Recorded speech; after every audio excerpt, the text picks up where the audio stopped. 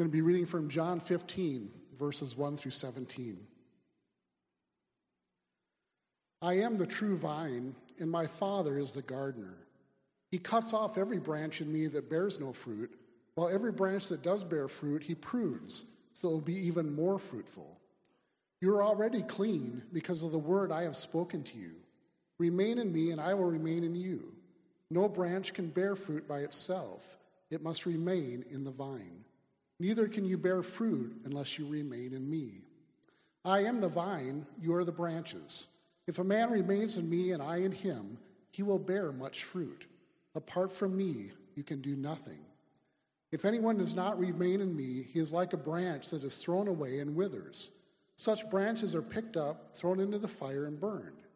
If you remain in me and my words remain in you, ask whatever you wish, and it will be given you. This is to my Father's glory, so that you may bear much fruit, showing yourselves to be my disciples. As the Father has loved me, so have I loved you. Now remain in my love. If you obey my commands, you will remain in my love, just as I have obeyed my Father's commands and remain in his love. I have told you this so that my joy may be in you, and that your joy may be complete. My command is this: love each other as I have loved you. Greater love is no one than this, that he lay down his life for his friends. You are my friends if you do what I command. I no longer call you servants, because a servant does not know what his master's business is. Instead, I have called you friends, for everything that I have learned from my Father, I have made known to you. You did not choose me, but I chose you, and appointed you to go and bear fruit, fruit that will last. Then the Father will give you whatever you ask in my name. This is my command: love each other. Amen. Thank you, Randy. So here we are on chapter 15 of the book of John. And a long time ago, a guy named Keith Green, he wrote a song, and in the song it says, "He is divine and we are the branch." Huh? That's the truth. That's what this is about. It's about being connected to the vine. It's about remaining in the vine, remaining or abiding in the vine. And if we do, we will produce fruit. And Jesus said, apart from me, you can't do anything. And we need to believe that. Apart from Christ, we can't do anything. And he said, if my words abide in you, and if you abide in me, ask whatever you will, and it shall be done. And then he starts talking about all this love stuff, right? Love, love, love, love. And obedience. Obedience and love. They're like the same thing. If you love me, you obey me. If you obey me, you love me. And then he starts talking about, this friendship with God business. Some people come against that whole idea. It's like, we're not to be buddies with God. He's a holy God. Well, yeah, there's some truth to that. But it's also true what it says here. He wants to be our friend. It says in the Bible that Abraham was a friend of God. It also says that Jesus was a friend of sinners. There's nothing wrong with being a friend of God. So don't give me this buddy stuff. He wants a close relationships with you and with me. He wants that abiding, that connected. Because when we get unconnected, we're not fruitful. And that's the goal, is to produce fruit. And sometimes he has to prune us, right? But this chapter is about intimacy with God. And it should be a core value at Calvary, because our mission statement says, we want to know Christ. And that's the whole thing about abiding in the vine, remaining in the vine. Intimacy with God, friendship with God. What is a friend? Well, how many of you listen to country music once in a while? I really don't, but somebody sent me this on email, and it says, the opposite of some of these country songs might define friendship, and the titles go like this. Here's one: How Can I Miss You If You Won't Go Away? Now that doesn't sound like friendship. Or here's another one: You're the reason our kids are so ugly. Or I keep forgetting I forgot about you. Or how about this one: She got the gold and I got the shaft, right? And then there's another one. If you don't leave me alone, I'll go find someone else who will. And this one's bad. I've been flushed from the bathroom of your heart. Someone told me once, no one is worthless. You can always serve as a bad example. And those are some bad examples of friendship. So what is friendship? What draws us to others? Well, number one, we want people to encourage us, don't we? Some of my best friends are encouragers. In fact, most people don't hang around people that discourage us a lot. We want people to lift us up. We want people to encourage us. And that's what the spiritual gifts are for. If you've got one, right? It's supposed to be that you can use that gift to edify, to build up the body of Christ. And so we're looking for people to encourage us. Number two, the second thing that draws others to us, or draws us to others, is that we want people to appreciate us. Now, we don't demand, you got to appreciate me. No, we're not like that. But it does feel good to be appreciated, doesn't it, Roger? To be appreciated as a lay leader of our church? Absolutely. I want them to appreciate me for who I am, and there needs to be some sense of recognition, some sense of appreciation. Thirdly, I want people to forgive me. I really do. I mean, there are going to be times when I'm going to mess up. And when I mess up, I want people to be understanding. I want them to forgive who I am and what I've done. It's kind of like the sign at the Recovery Church on 40th Avenue and 25th Street. It says, this is a perfect place for imperfect people. I think every church should have a sign like that. The fourth thing that draws us to others is this. I want people to listen to me. I mean, 90% of the people that come for counseling, like at Valley Christian Counseling or even to the church here for counseling, they're really not looking for answers. What they really look for is someone who will just give them a listening ear. And then finally, I think the fifth thing that draws us to others is this. I want people to understand me. You know, I want people to look beyond Dave Mata. I want them to look beyond just the outer person and really understand me before people make judgments about me. Amen? Well, this morning I want to talk to you about somebody who does all five of these things perfectly and wonderfully well. And I want to share with you what Jesus said concerning friendship. And I want, and he gives us, I think, 4 proofs or 4 tests of friendship. And here they are. Number 1, the first test is what you'll do for a friend. And in John 15, verse 12 and 13, it talks about what we would do for one another. My command is this, love one another as I have loved you. Greater love has no one than this, than he lay down his life for his friends. Now that sounds a little drastic. The disciples didn't quite realize what was about to happen. And literally within hours, Jesus was going to fulfill that test of friendship. He was going to lay down his life for them. Somebody told me once that if you have just one friend in life, just one person that you can really count on, you can consider yourself to be a very fortunate person. In our test of friendship, what we find is this. Jesus tells us that a friend will do something for another friend more than just the average, just the normal. They will, in this case, do even the extreme. They will lay down their life for someone else. Jackie Robinson, he was the first black man to break the color barrier in the major leagues. And there was a movie made about him. Maybe it was about 10 years ago. I think it was called 42, The Jackie Robinson Story. And in every city that they went to, he was jeered. And he was taunted because of his color.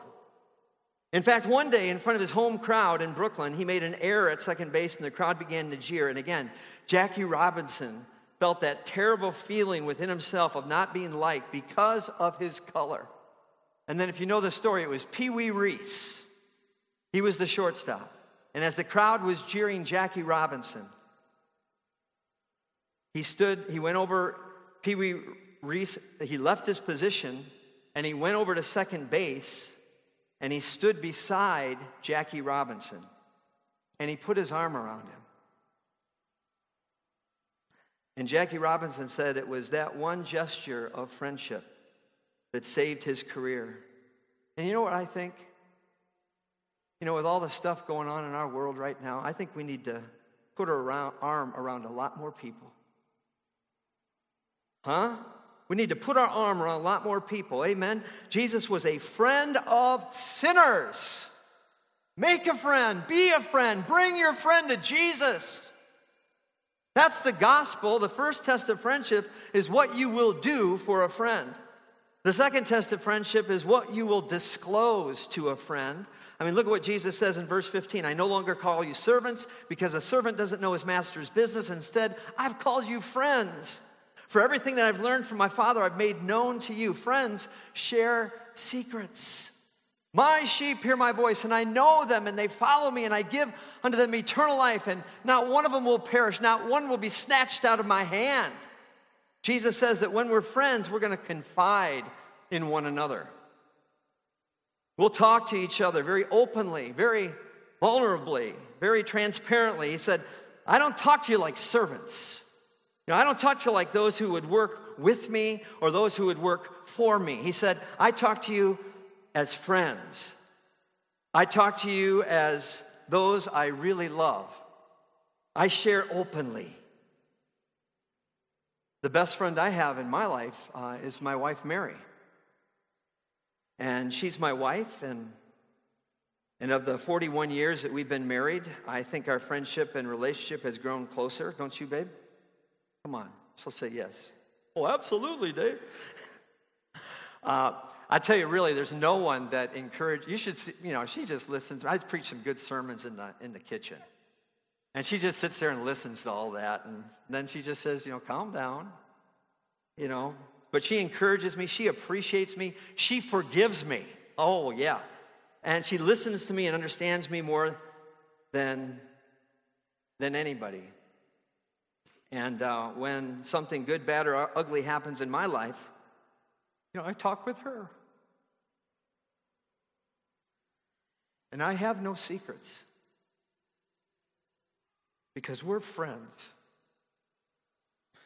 Because friends are intimate in their conversation. They don't keep secrets, they share secrets. They don't hold back. They share everything happening in their lives. So the tests of friendship, what will you do for a friend? What will you disclose to a friend? And the third test is, you love what they love. Look what Jesus says in verse 11. I've told you this so that my joy might be in you and that your joy might be complete. And then verse 12, my command is this, love each other as I have loved you. Is there anyone that Jesus doesn't love? Tell me who it is. Is there anyone that Jesus doesn't love? God so loved what? He loved the world that he gave his one and only Son. In other words, if we're going to have a relationship, we're going to love the same people. I love the same, we're going to love the same people I love, the same things that I love. The Apostle Paul wrote in Romans chapter 12, verse 9, love must be sincere. Hate what is evil. Cling to what is good. Be devoted to one another in brotherly love. When I was growing up, every once in a while, my dad, he was the Italian guy in the family, and he would go out and buy some anchovies and leeks.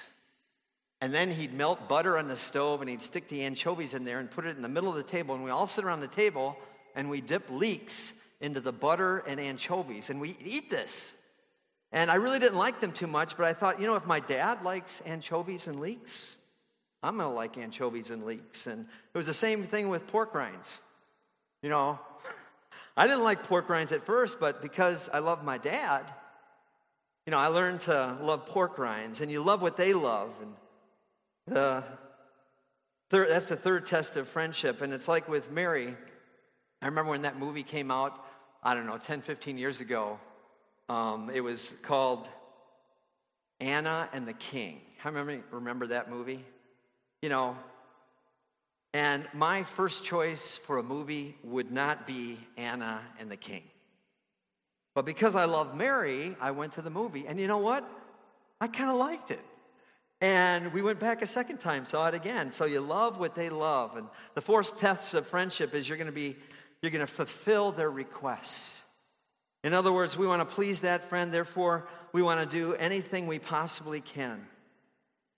And if they ask for something, we want to be able to say yes to it. And Jesus says in verse 14, you are my friends if you do what I command. And then in verse 16, and then the Father will give you whatever you ask in my name. You see, obedience and love are kind of the same thing in the Bible. And Jesus said earlier in chapter 14, if you love me, you obey me. If you obey me, you will love me. He said, whoever has his commands and obeys them, he is the one who loves me, and he who loves me will be loved by my Father, and I too will love him and show myself to him. I will manifest my presence to him if you love and obey and love. It's a promise of God. And he says, I want you to know that when you really have a friend, you really want to please that person. And you want to fulfill the requests they have in life. And I've often said the difference between dating and marriage is very simple. In dating, we try to please the requests of the person that we're in love with. In marriage, instead of being other-minded, we become self-centered and we want our requests met, don't we? Listen, when you have a good relationship, when you have a good friendship, one of the things you really want to do is please the other person. You know what? Nothing makes me happier than for the one that I love to be happy. And I can't help but I felt God was happy today because we were singing, some happy songs to him and in his name. But that's a good relationship when you want somebody else to be happy. Besides, you know what they say, right? If mom ain't happy, ain't nobody happy. And in our relationship with God, if you please God, it really doesn't matter whom you displease. But if you don't please God, it really doesn't matter whom you please. And let me switch directions here a little bit before we end. I think there are several lies in our culture. There's myths in our culture that we bought into about God that keeps us from being his friends.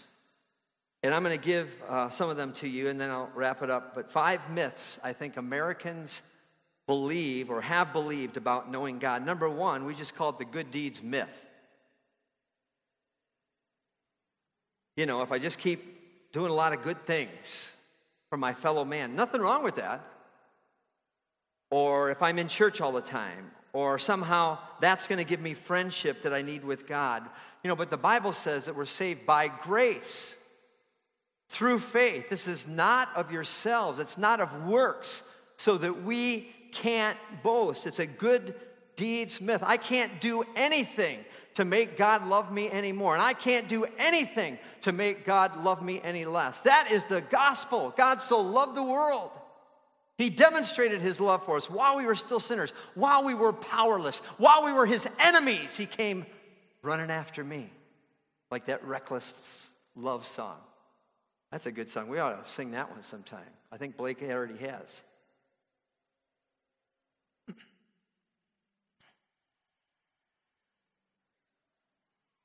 So, myth number 2, I want to call it the good life myth.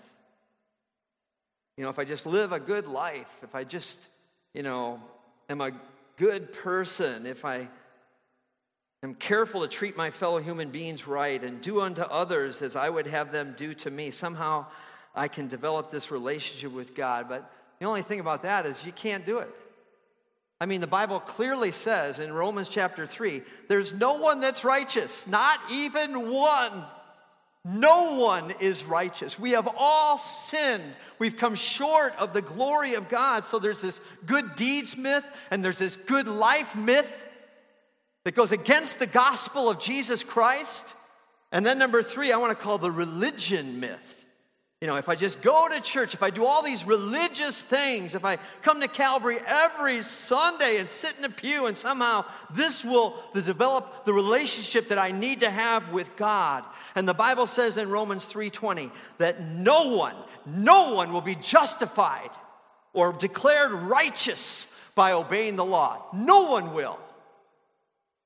Doesn't work that way. Good deeds myth, good life myth, religion myth. And then the 4th myth I want to call the feeling myth. Oh, I just felt God today. And then, you go out and you don't feel God anymore and you wonder where he is. If I could just feel close to God. Nothing wrong with it. I like goosebumps. I do. I like Holy Ghost goosebumps. You know what people say sometimes, I just really felt close to God.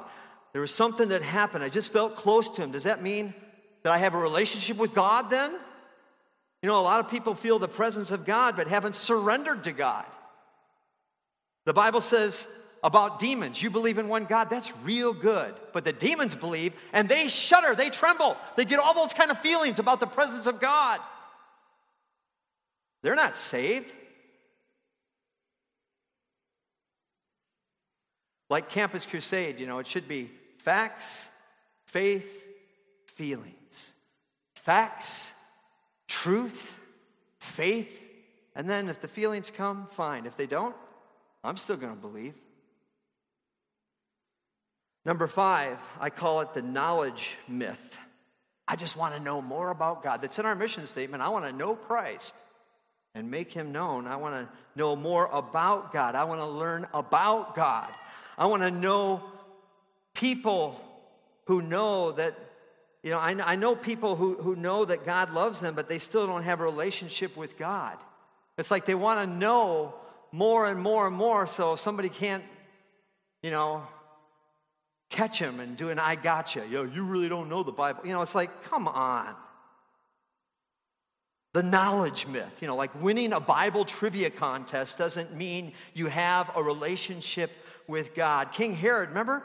When Jesus was born, he said, hey, to the chief priests and the scribes and the Pharisees, hey, where's the Messiah going to be? And you know what they said? In Bethlehem. They got it right. In Bethlehem. Micah 5:2. They knew the scripture. They knew everything about the Messiah, but they didn't know the Messiah. They rejected the Messiah. They won the Bible trivia contest, but they didn't know God. So let's talk about this relationship. I think God wants to be your friend today. And there are 2 things that are very important to know, and I want you to write them down or fill in the blank in the outline. The first thing I want you to write down is God loved you before you ever loved him. Think about that. This friendship that God wants to have with you today, he always begins it. 1 John 4:19. We love him because what? He first loved us. Romans 5:8. God demonstrates his love for us, and that while we were still sinners, Christ died for us. He always initiates the relationship. Jesus said, behold, I stand at the door and knock. He's the one who comes to us. He's the one that puts out his hand. He's the one who offers friendship to us. He loves us before we ever knew him or loved him. I know a couple that couldn't have children, and so they decided to adopt. There's many in our congregation that have done that. Praise the Lord for that. But because of some complications, they had to wait 11 months to receive that child, even though they knew that that child would be theirs. But even during those 11 months of waiting, this couple began to love that child, even before that child could come home with them. And they talked about that child, and they had a name for that child, and they had plans for that child's life, and they got that child's room ready. You see, they wanted that child, had plans for that child, even before that child ever came into the family. And here's what I want you to hear this morning. God loves you, and he has a wonderful plan for your life. And maybe you haven't entered into the family of God yet, but I can tell you right now, he is ready for you. He's ready to begin a beautiful, warm, intimate, abiding, remaining in relationship with you, which brings me to the second thing I want you to understand about God. The second thing I want you to understand about Jesus is that when you receive him into your life, the relationship becomes real. You see, that's the key. It's surrendering, it's receiving, it's committing. It's Psalm 34, verse 8, taste and see that the Lord is good. A lot of people, they're just all truth, Bible trivia, no experience, no surrender. Some people are all experience. And so they might think, well, if I have a stewed tomato in my tennis shoe, that means I'm saved because I experience God that way. What? But the true Christians are people that take the truth and they commit, and truth and experience come together. Taste it and see. Taste him and see that the Lord is good. And so he stands at your heart's door, he knocks, and he wants to come into your life, and he waits, and he waits. And let me illustrate something to you. You see, I know a lot of people who believe in God, and they say they believe in God through his son Jesus, and they say that, they believe that God through his son Jesus Christ died for their sins. They believe all these things, and yet they've never really begun a personal relationship with Jesus Christ.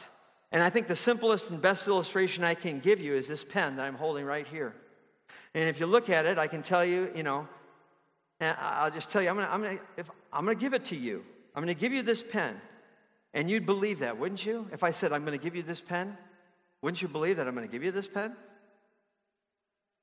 Yes, but now here's my point. Even though I told you I would give you the pen, and although you believe the pen is going to be yours, it's not yours. It's not yours, because the pen doesn't become yours until what? Until you take it. You see, does it become yours the moment that you believe that it was going to be yours, or when you reach out and you take the pen? When you take the pen, when you receive the pen, it becomes yours. And that's exactly the way it is with Jesus. In the first chapter of John, we read, he came to his own did not receive him. But to those who received him, to those who believed on his name, he gave them the right to become children of God, children born not of natural descent, not of human decision or of a husband's will, but born of God. And he's waiting for you to receive him. Perhaps you've believed in God all your life, but you've never taken this important step in this friendship of reaching out, of receiving his love and receiving his forgiveness and receiving his grace. Would you bow your head with me at this time? Every head bowed and every eye closed. And, you got to know that every one of us has a hole in our soul. We need forgiveness. And no matter what we do, only Jesus can fill that void. He's the only one that died on the cross and was buried and rose again. And I believe today Jesus reaches out to every one of us, and he says to you, and he says to me, I really want to be your friend. And he waits for us lovingly and patiently to open our heart's door and say, yes, Jesus, today I not only believe that you died for my sins, but today I receive you into my life. And I wonder how many here today could say, Dave, I do. I see that God loves me, and I admit that, there is a void or a hole in my life. Something's missing, and I acknowledge the fact that I really need God. I need forgiveness, and I want to develop a personal relationship with him. I wonder how many of you right now would raise your hand and say, yes, I want to be a friend of God because I know he's my friend. If that's what you want, raise your hand. Yeah. Amen. You can put your hands down.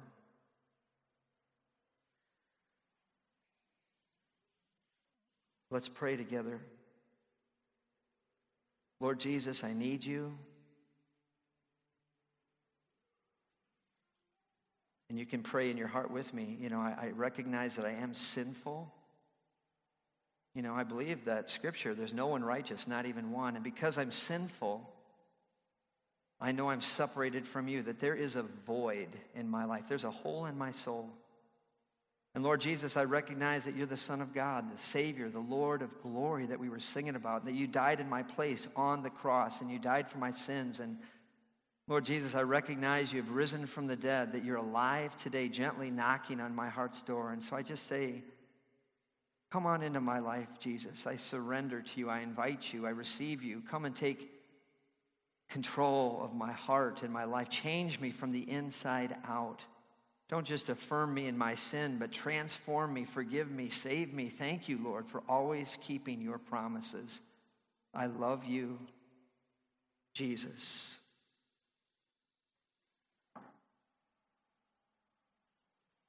And let's just continue to pray to this one that is a friend of sinners.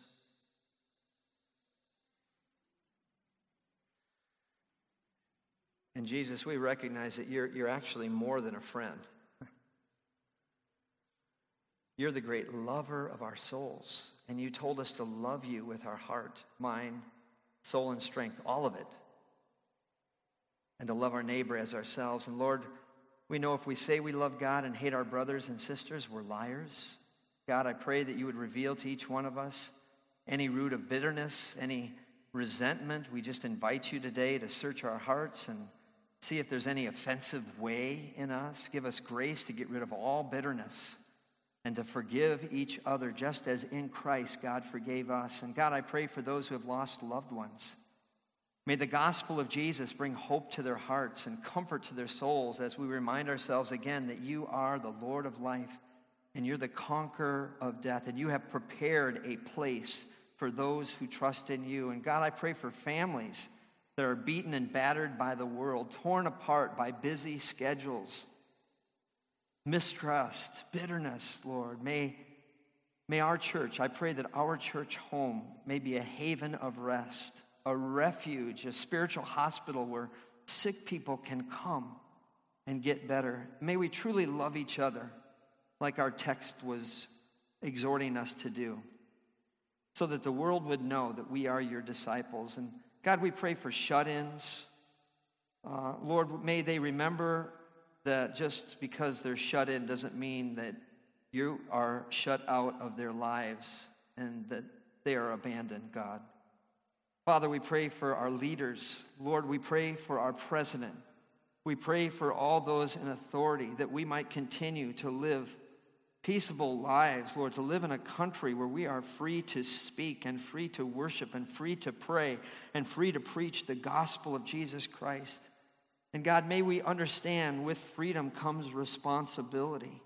Lord, even as we think of voting in the fall, that we would study the issues and make up our minds before you and before your word, and to vote our conscience in November. Lord, thank you for an opportunity to worship you right now through giving and to bring in to the storehouse the whole tithe, Lord, and to bring in our first fruits and to honor you with our wealth. And so as we bring our offerings and your tithe and as we honor you, Lord, may you be glorified. And Lord, even as we sing the old hymn, as we gather in the offering, Lord, we're reminded that you're a friend. What a friend we have in Jesus, all of our sins and griefs to bear. Thank you, Lord, for who you are and what you've done for us and what you want to do in us and with us and through us. In Jesus' name, amen.